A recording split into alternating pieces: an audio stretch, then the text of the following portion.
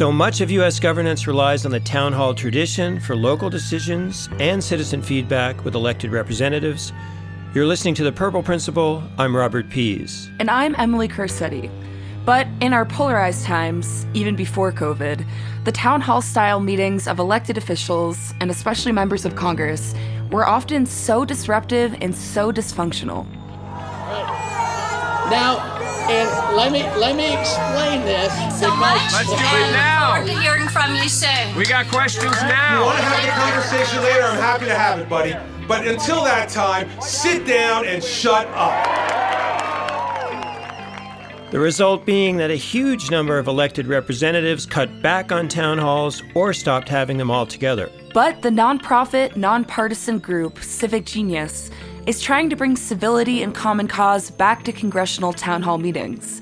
So far, their citizen panels do have a very different tone. Hi, Congressman Fitzpatrick. So nice that you could be with us this morning. Forgive me because I don't know exactly where I arrived in the process. Does that surprise you, worry you, or give you pause? Implicit bias training, I think, is so important because so many of us think we're unbiased, and we learn perhaps we are. A bipartisan group of congressional representatives have attended these panels so far, and they include Republican Brian Fitzpatrick of Pennsylvania and Democrat Jamie Raskin of Maryland. These and other Congress members have remarked on the difference as well. You all said things that made me rethink some things today here. I do think when people get into a group like this, that people try to be fair-minded and not like, cable news commentators. That was great give and take. There is an opportunity to find common ground on many of these issues, even some of the tougher issues like immigration and border security. Join us today on The Purple Principle as we speak with the executive director of Civic Genius, Jillian Youngblood, on the surprising overlap among Americans across the spectrum on a great many issues. I think at this point, more than 150 specific policy proposals where majorities of Democrats and Republicans agree, which is absolutely wild. We'll also speak with Dr. Stephen Cull of Voice of the People. His survey group identifies participants for these citizen panels and prepares briefing materials to help shape a healthy debate. There is this tendency to think that people are fundamentally polarized, but in fact, they kind of naturally see both sides. Let's start by talking with Jillian Youngblood on the origins of her group, Civic Genius, and the idea of holding citizen panels. Yeah, we've been around since 2017 is officially when the organization started. The genesis of it actually is that our founder, a guy named Howard Konar, who's a Rochester-based philanthropist, just kind of ruining the degradation of civic life, but just the nastiness, the stuff that we've started to see these last couple of years that's really come to a head. So he wrote a book called Common Ground, which used to be the name of our organization, where he just laid out, here are a couple of places where I think we could get something done. Like, remember when we almost solved the national debt, but we didn't? Remember when we almost had a comprehensive immigration deal, but then we didn't? And so when did the idea of the Citizens Panel first originate? So we work on the Citizen Panel initiative with another nonpartisan group called Voice of the People. And that group is run by a political psychologist whose kind of life's work is demonstrating that people have a lot more in common than they think they do on policy. So I think when you look at polarization, probably one of the greatest dangers facing our country right now, a lot of that is really issues of identities and power struggles kind of coming up against each other. But Voice of the People runs these really interesting surveys called policymaking simulations. People do them online. They take 20 or 30 minutes, and you get some education on a topic. We've done campaign finance reform, immigration, police reform, criminal justice. You then read these really well-crafted pro and con statements on all these different policy proposals.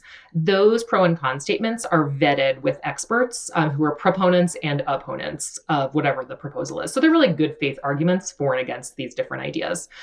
You go through that whole process, and then you tell us on a scale of 1 to 10, how do you feel about these different proposals? So Voice of the People fields those nationally and gets this really interesting data. So looking at that data, we're like, we want to bring this to some forum where A, people can see it and realize that all this common ground exists, and B, they can have a conversation directly with their elected official about it. So that's how the initiative was born. And after going through several hours of tape of the citizen panels, it is kind of striking and heartening to hear people discussing important, complex issues without the usual kicking and screaming.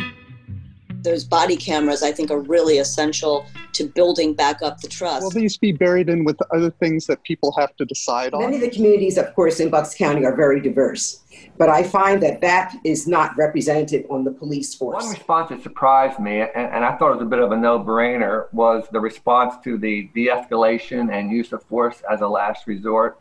Does that surprise you, worry you, or give you pause? Like a breath of fresh depolarized air, but Jillian's own background's a big factor here.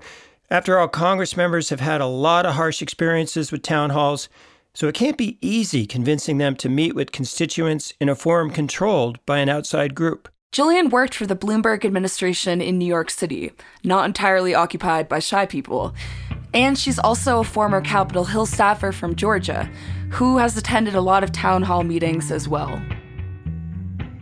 The sort of common thread here for me is that I just have experience, both professional and life experience, talking to a lot of different kinds of people. So I grew up in a conservative community in the South. I'm from Georgia. The congressional district I grew up in was represented at the time by Newt Gingrich, the sort of, divisive, I guess we'll say, Speaker of the House in the mid to late 90s. That area has changed a lot. Metro Atlanta just helped elect 2 Democratic senators, so there's a lot of change going on there. But when I grew up there, it was a conservative Southern Baptist community almost exclusively. There are a lot of Trump voters in my family, both in 2016 and 2020. And I moved to New York City to go to college.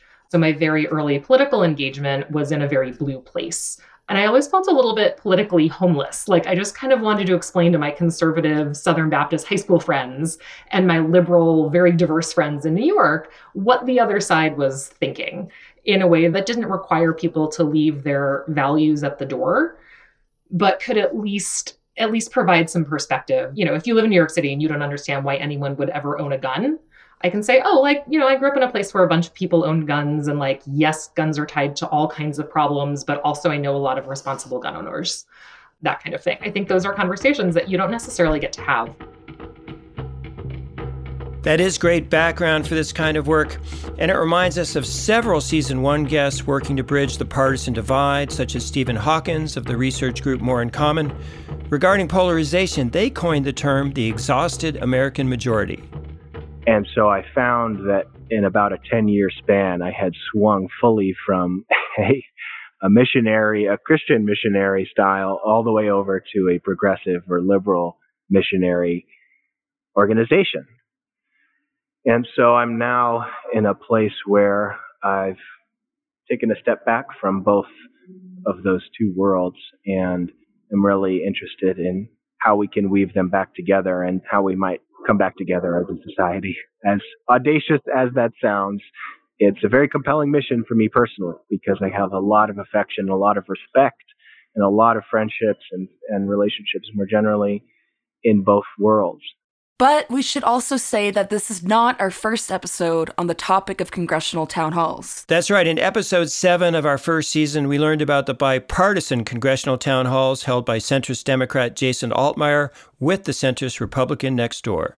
We invited all of our constituents jointly, and we got a great mix. We had a wonderful discussion, no theatrics, all the theatrics that you see at these partisan town hall meetings with the gotcha questions and people yelling and screaming. None of that happened. Completely civil discussion about the issues, and we had a great experience. And spoiler alert, those bipartisan town halls were shut down by the congressional leaders of both parties. The Civic Genius panels also strive for bipartisanship, but with a different approach. There's a selection process for attendees and some important prep work led by Dr. Steve Cull at Voice of the People. He's a University of Maryland professor of political psychology with decades of polling experience in the U.S. and internationally. The Program for Public Consultation at the University of Maryland is the entity that does the active recruitment and development of the survey and administering of it. Well, first let me give the background that we've for years now been doing this with large national samples. We've done dozens of these in Overall, more than 80,000 people have participated online in these processes nationally. Now, what we've been doing more recently with this Citizen Panel Project is that we go in a specific congressional district and we work this out with the member of Congress, and we do this kind of survey in the district. And then we invite people who have participated in the survey to come to an event. We call it a citizen panel forum. We break into small groups and have discussions about the issues and so on, so they can kind of get a richer sense of what other people think and what the issues are. And then we bring the member in, and we have people in the group elaborate more on how they're thinking about the issue. And then the member responds, and then there's a real discussion. It's not like a town hall meeting where people are yelling, my side, my side. They're thinking together, and they're thinking with the member. You could call it a deliberative environment, and it happens spontaneously. You don't have to tell people to do it. It's not really even that hard to get people into that state of mind if you give them the right information. You've been doing this for a while, and usually, methodologies are refined. Has your method changed at all with time? We've been working on this for well over a decade at the Program for Public Consultation. And yes, we refined it, but there's a basic design, which is that we take an issue that is in play. Often it's a piece of legislation in Congress, but it can also be an issue with the executive branch.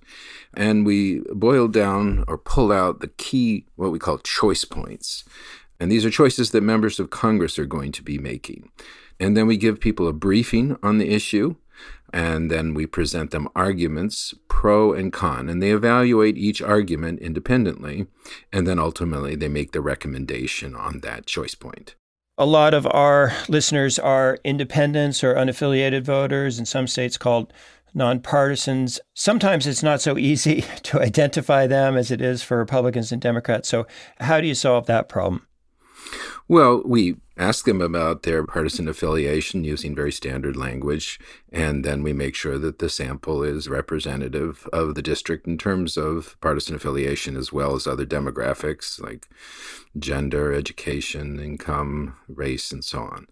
And then we're particularly interested in seeing what are those areas, what are those positions where there is overlap in the views of Republicans and Democrats, and it turns out there's actually quite a bit. We tend to think of Republicans and Democrats as being very crystallized types of people.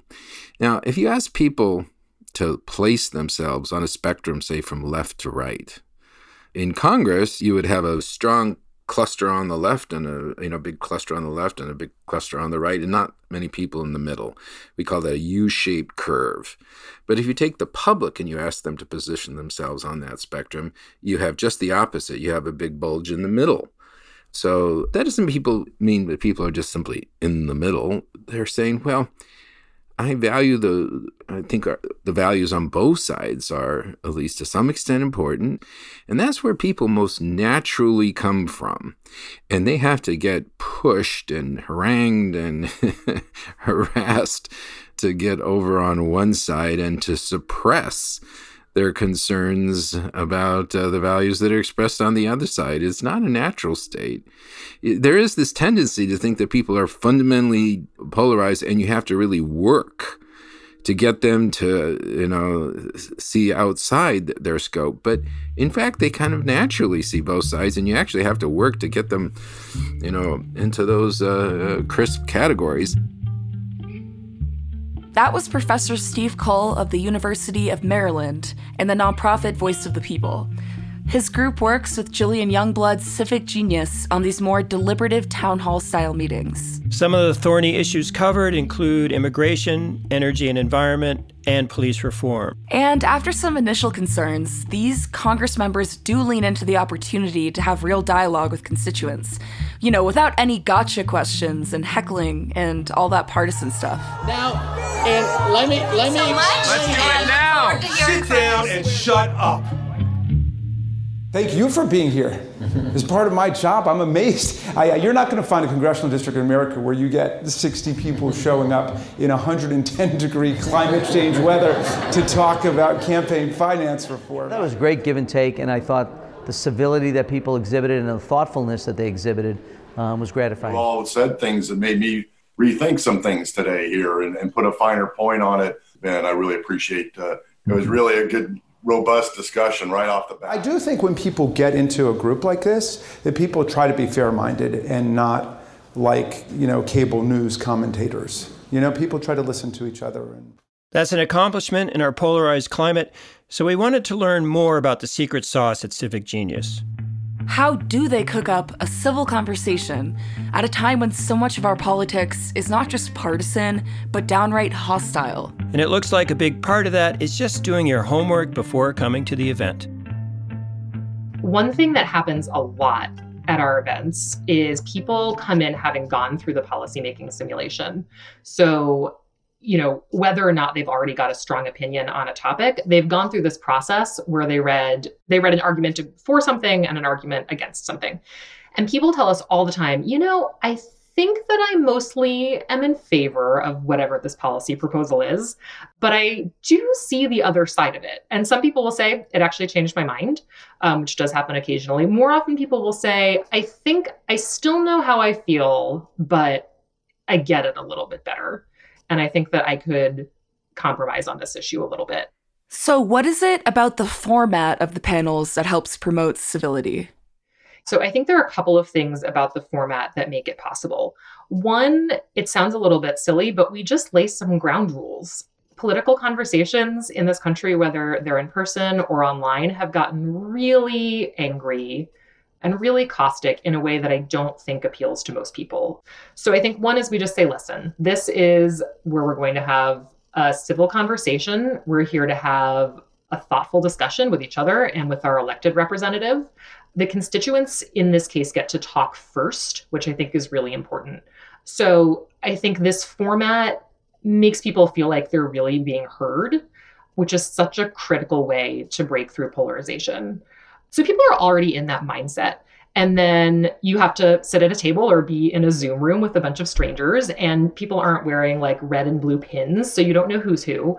So it revives this civic experience where everyone needs to start off in a civil way that I don't think people get. I mean, civic life in this country has degraded a lot over the past 50 or so years.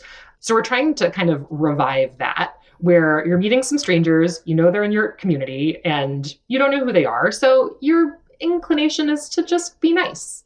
And that's the whole tone of the event. And then the other piece of it is that we have this data. We did, for example, an event on policing and public safety in Pennsylvania. And that was with Congressman Brian Fitzpatrick, who's a Republican. He's a former law enforcement officer. He was one of 3 Republicans who voted for the George Floyd Justice and Policing Act. He's got a really interesting perspective on policing. So I think the constituents recognized that right away. There were 10 proposals, I believe, that were surveyed for that event. And 6 of them, we could show that there was common ground between Republicans and Democrats. So 6 out of 10 is pretty good. If you could do 6 out of every 10 proposals on the table, because actually people across the aisle agreed on them, we would get some things done. Yeah, it's interesting you mentioned that Fitzpatrick Citizens Panel, where a woman of color is reading the legislation and concerned that Fitzpatrick is in favor of defunding the police, which he's not in favor of. And she says, are you sure you want to do that? And then he explains, the law enforcement officer explains that that's only in extreme circumstances. But they were both defying, the stereotypes that we might place them in.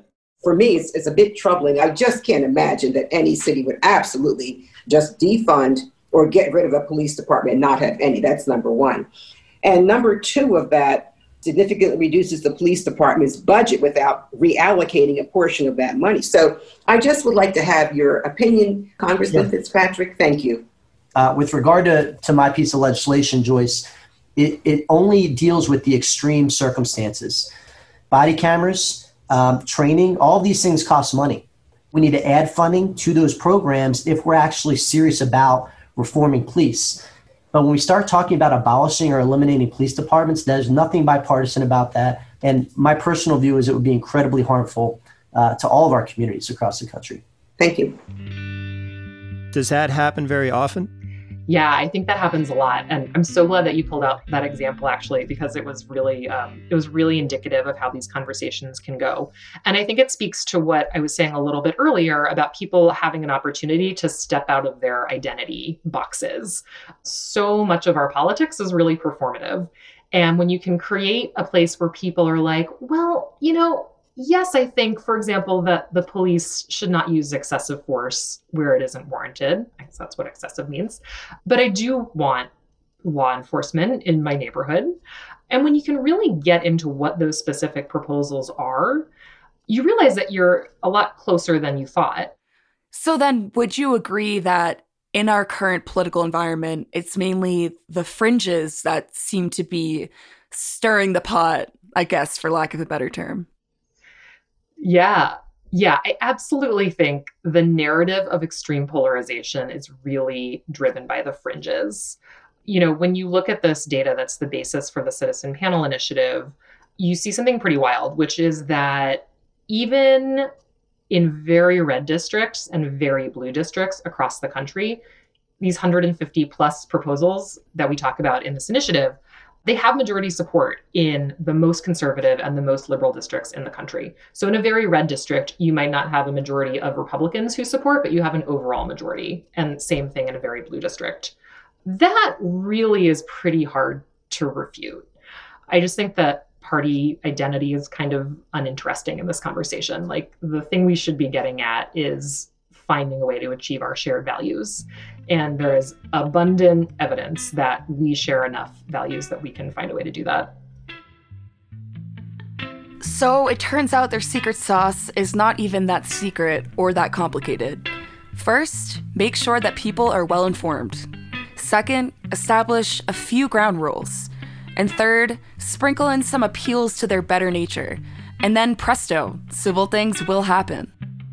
This was incredible. I think it's important for members of Congress to be held accountable by their constituents. I endorsed the format. It was an open kind of forum. You can sit across the table from a neighbor or look at some data or some information and say, gee, maybe there's another way to think about this. I was surprised is how much the Democrats and Republicans' views were similar. Fabulous opportunity to give us insight as to what our legislators have to go through and sift through to make a decision. The issues aren't black and white. There's a lot of gray area. I took the immigration survey myself. I'm only one person. I argued with myself about the answers. People realize that decisions aren't made as it's good or bad. It's based on weighing the different pros and cons. In the end, you have to make a choice, and the choice might not even be perfect. So yeah, I heard a lot of discussions like that today. As of this date, Civic Genius has had 5 citizen town halls, with several more in the works. But civility is not the easiest thing to scale up. So we asked both Steve Cull and Jillian Youngblood about their aspirations for the civic panels. Could they have a ripple effect beyond just those people in attendance? First, Dr. Cull, a voice of the people. There's a tremendous frustration in the public about the perception that special interests dominate, that members of Congress spend all kinds of time trying to fundraise, and that they're influenced by their donors and not that they're not really listening to the people. So, and that undermines the confidence in government. So it's really key that the public has the experience that members are listening, and that's why it's really critical that the member comes. Now, the members, this is really interesting. They often come in a little nervous at first. Oh my God, are people going to yell at me? And then they realize, we're having a kind of meaningful conversation, and they relax, and there is a real discussion. And that's what people want to know, is that we're all here together thinking about what's for the common good. How can we best serve the common good? And it's not just about the people who go to the event. It's important for people in the district to know that this kind of thing is happening, that the member is listening to the people. This is really important for developing confidence in democracy. And I think it would be great if there was a congressional appropriation to support this kind of activity so that we could really take it to scale, to have a National Academy for Public Consultation that develop these policymaking simulations and really do this on a large scale. And so whenever there is a major vote to come up in Congress, that we would be doing these kinds of these processes all over the country. and Jillian Youngblood of Civic Genius on her ideas for taking the citizen panels out of the test kitchen and to a wider population. It's a great question, and one that we certainly think about all the time. So one quick way, relatively quick way to scale these would be, in addition to doing them congressional district by district, I think we could also do these statewide with senators, which would just bring a lot more people into the events. I think the real answer, though, is to formalize this idea that members of Congress should consult their constituents. There are all kinds of caucuses in Congress. I mean, there's the craft beer brewing caucus, there's the 4-H caucus. So, what I would like to see a listen to your constituents caucus or a right to petition caucus, something where members opt in and say, I want to affirmatively be part of this group. I'm going to do 4 of these a year. I'll do one every quarter. When I'm back in the district, I'll do them in person. When I'm in Washington, I'll do them online. It's going to be part of my persona that's the kind of member I am. It's going to be my political identity that the thing I care about most is what my constituents want. And I think if you can really build that into the culture, you can change the culture of Washington. And I think that you can dial down a lot of the volume back home. Hi, Congressman Fitzpatrick. So nice that you could be with us this morning. And I want to congratulate you. Congressman Fitzpatrick, welcome. Going back to the 4 proposals. That was Jillian Youngblood of Civic Genius. And at the end there, a bit of contrast from not-so-civil town halls of recent time with the more structured citizen panels. These are part of a movement towards deliberative democracy where a cross-section of a district is selected for serious policy discussion with Congress members in attendance. There are other groups making similar efforts at Stanford and Ohio State, and there's a good amount of citizen panel material available on the Civic Genius website and Vimeo account. Check their schedule for upcoming panels in case there's one coming to your district. And we'll plan to check back with Civic Genius to see if they're able to scale their events to a wider number of congressional districts in the future. Meantime, next episode, 2 geographers named Ryan tell us about one fundamental factor that unfortunately does tend to polarize Americans. The simple fact of where you live. What we can see is that even within cities, you'll see that Democrats and Republicans separate from each other. They live in distinct places. And what surprised us even more is if you go down to even smaller levels in those cities, if you go down to neighborhoods within the same city, you'll see that Democrats and Republicans tend to separate from each other a little bit, even within the same neighborhood. They don't live in the same places. And that surprised us. That's one of our special guests next time, Ryan Enos of Harvard University. His just published work in the journal Nature was also featured on the front page of the New York Times. Please stay tuned for the Geography of Polarization, share us on social media, review us on Apple Podcasts, and visit our website for more information.